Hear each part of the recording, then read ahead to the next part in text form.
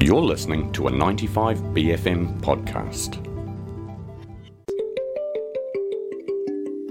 Travelling Tunes with Dr Kirsten Zemke.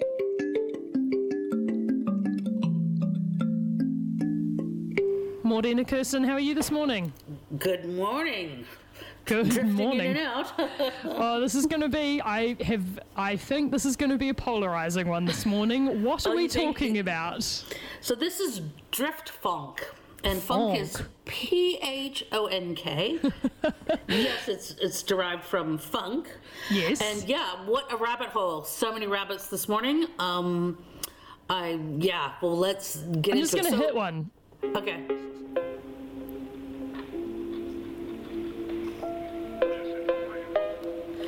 So this is Durst, spelled D-V-R-S-T, because he is Russian. This is mostly Russian artists. That's interesting. This is 2021, and you can hear that plinky sound.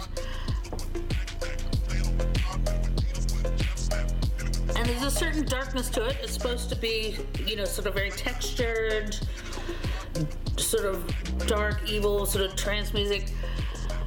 And so you can hear the samples there. The samples are from Memphis rap. It's got quite a history. Right. So there's a thing there's an EDM called phonk. Yes. With hip hop samples, vocals from Memphis rap. That's distorted, dark, chopped and screwed. People might have heard years ago. But this branch of it, the subgenre starting in the 2010s, Russian subgenre, has just overshadowed it, that now there's huge debates on the Spotify playlists as to whether drift funk or should be in the funk playlist, or funk should be in the drift playlist. So if you'd like to step in there and get have your say. Who's having those right. arguments?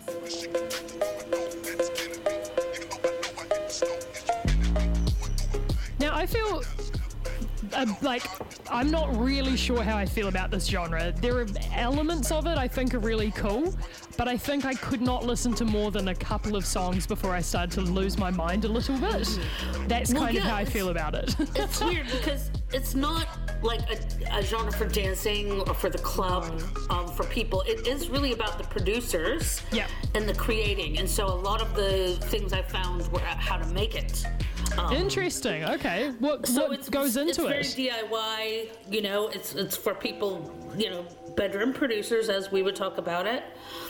But it's for drifting. Oh, good. You mean in a car or subculture? Okay. So sorry. Say that again. Drifting. Drifting, which is a driving subculture. Okay. It is the car drifting. Yes. Okay. I mean, I can hear that. I can see it, yeah. So this is Doing some 2022. mean burnouts. This is a Russian artist as well. So the videos are all often sort of anime and or cars drifting. So drifting, which please do not try this at home, is when you oversteer and your front wheels are going in the opposite direction of where you're turning, and smoke arises from your tires, and you drift around. Shout outs to my Christchurch folks. Countdown cover. So it started off with the Formula One sort of Europe drivers doing it and people liking it. Then it became a huge deal in Japan in the 70s, so much so that now later we get a movie in 2006, Fast and Furious Tokyo Drift. Right. And then there was a famous Japanese manga that was drift based. And so that's why in the lo-fi videos there's a very strong manga. I was going to ask Japanese about that because this track that we're listening to by Mr. Player has like a manga face as its album art as well. Yes. So it's just weird global, from the Euro Grand Prix to Japan, now to Russia, and then just recently, the last 2-3 years, TikTok is where it has kind of circulated outside its sort of subgenre outside its own sort of crew. Apparently, even the movie Cars, the animated one, had some drifting in it. Oh yeah, that Some checks drifting. I thought out. you meant that it's music, and I was like, I don't remember that. No. And Baby Driver movie had some, and there's a lot of car games, Grand Prix games and stuff. Oh yeah. Have And you they'll ever played? What's the one that's like? It's the football game, but you play it with cars. Oh, What's that one called? Rocket thingy. Rocket. I don't Someone will know. What is it? 5395. What's the rocket thingy? That's like I wonder if you'll the have a FIFA drift game. in that one. Yeah, it's very stupid, but it's very fun. It doesn't require much skill. Rocket League. Well, Rocket I think we're League, Rocket drifting League. off topic. Correct.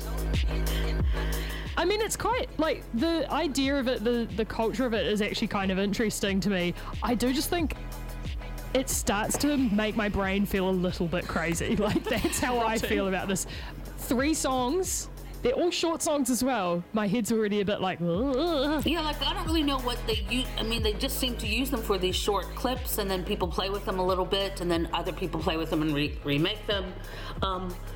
Yeah, so it's become this online, but it's this very sort of, online global sharing of sounds culture with the imagery. I don't know if actual drifters are into it. We could ask them. But the kids on the internet are. Yeah, especially the Russian kids though. So what a story, So it's been around for like a good decade now, which is really Yes, interesting. As you yeah. said, like TikTok has been such a like an exponential way in which it proliferates stuff into the mainstream. That's well, it definitely steps outside the small circles, Yeah. Yeah.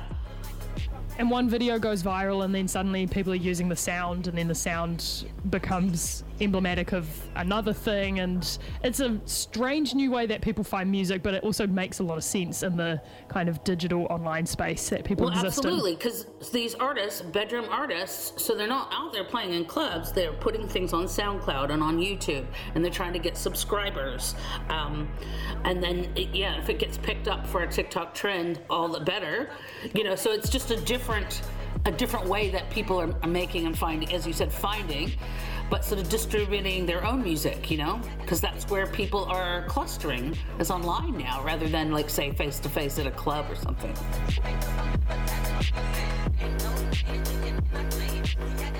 Maybe what I'm finding like hard to get my head around is that because I came at it from the, this was not a subculture I was super aware of prior to TikTok, that I associate it with like teenagers doing little dances, which is awesome, but means it comes with that in my brain, which is quite a weird. Edits. Villain edits, yeah. Yeah. Which and is it makes me feel weird. perturbed. I don't love that bit of the internet. Well, and I think also, like some of the other EDM subcultures that we've done, over the years on this show, they're so specific about their sound that to those of us that don't listen to it regularly, the songs can all kind of sound the same. Yeah. But that's part of what makes a genre, is trying to have, what are the similarities that they all have to have to be that genre? Yeah, totally. But then working within it.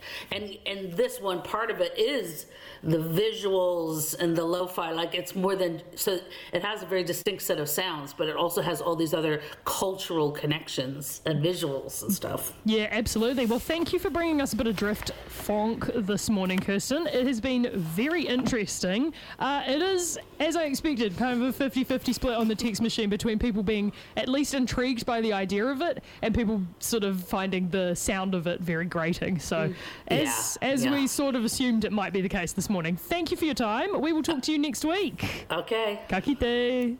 That was Travelling Tunes with Dr Kirsten Zemke. That was a 95BFM podcast. Support 95BFM with a B card. Go to 95bfm.com/sign up.